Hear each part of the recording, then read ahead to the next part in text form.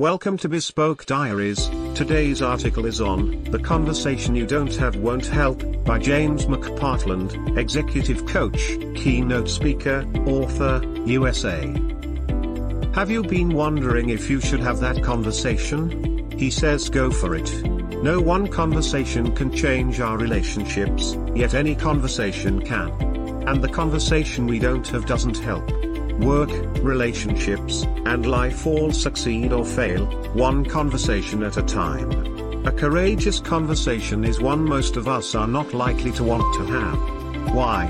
Because courage requires pain. If we were confident about the relationship, we'd have it.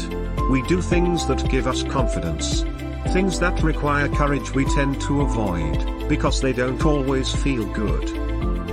If he is stressed, disappointed, or frustrated with the way somebody is doing something, he has to recognize that if he were that person, he would probably do it exactly the way they're doing it. It's easy for her to say he would do it differently if it were him in that scenario, but it isn't him.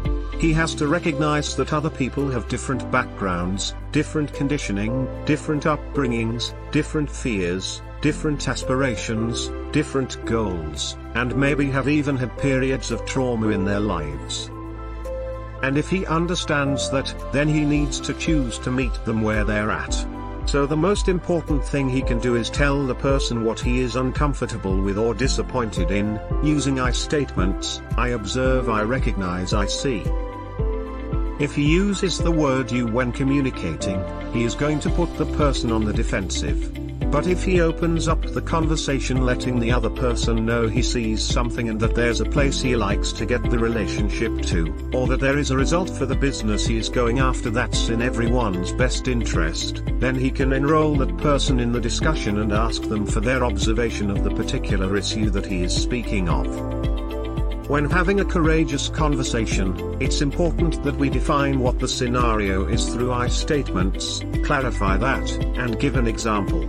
It's also important to recognize that no matter what's going on in a conversation, we should always strive to give 100% of our 50%. We can't ever give more than that, but we certainly don't want to be giving any less.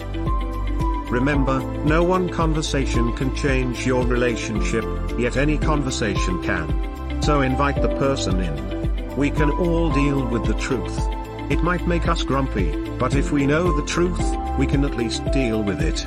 Far better to be in the conversation than to be the subject of the conversation. It takes courage. That's why we're in leadership positions. Have a courageous conversation, because the conversation you don't have won't help. Thank you for your time. Don't forget to like, subscribe and share. Do leave your thoughts in the comments section below. For similar type of article, please reach us at contact@thebespokediaries.com, or you can visit our website www.thebespokediaries.com.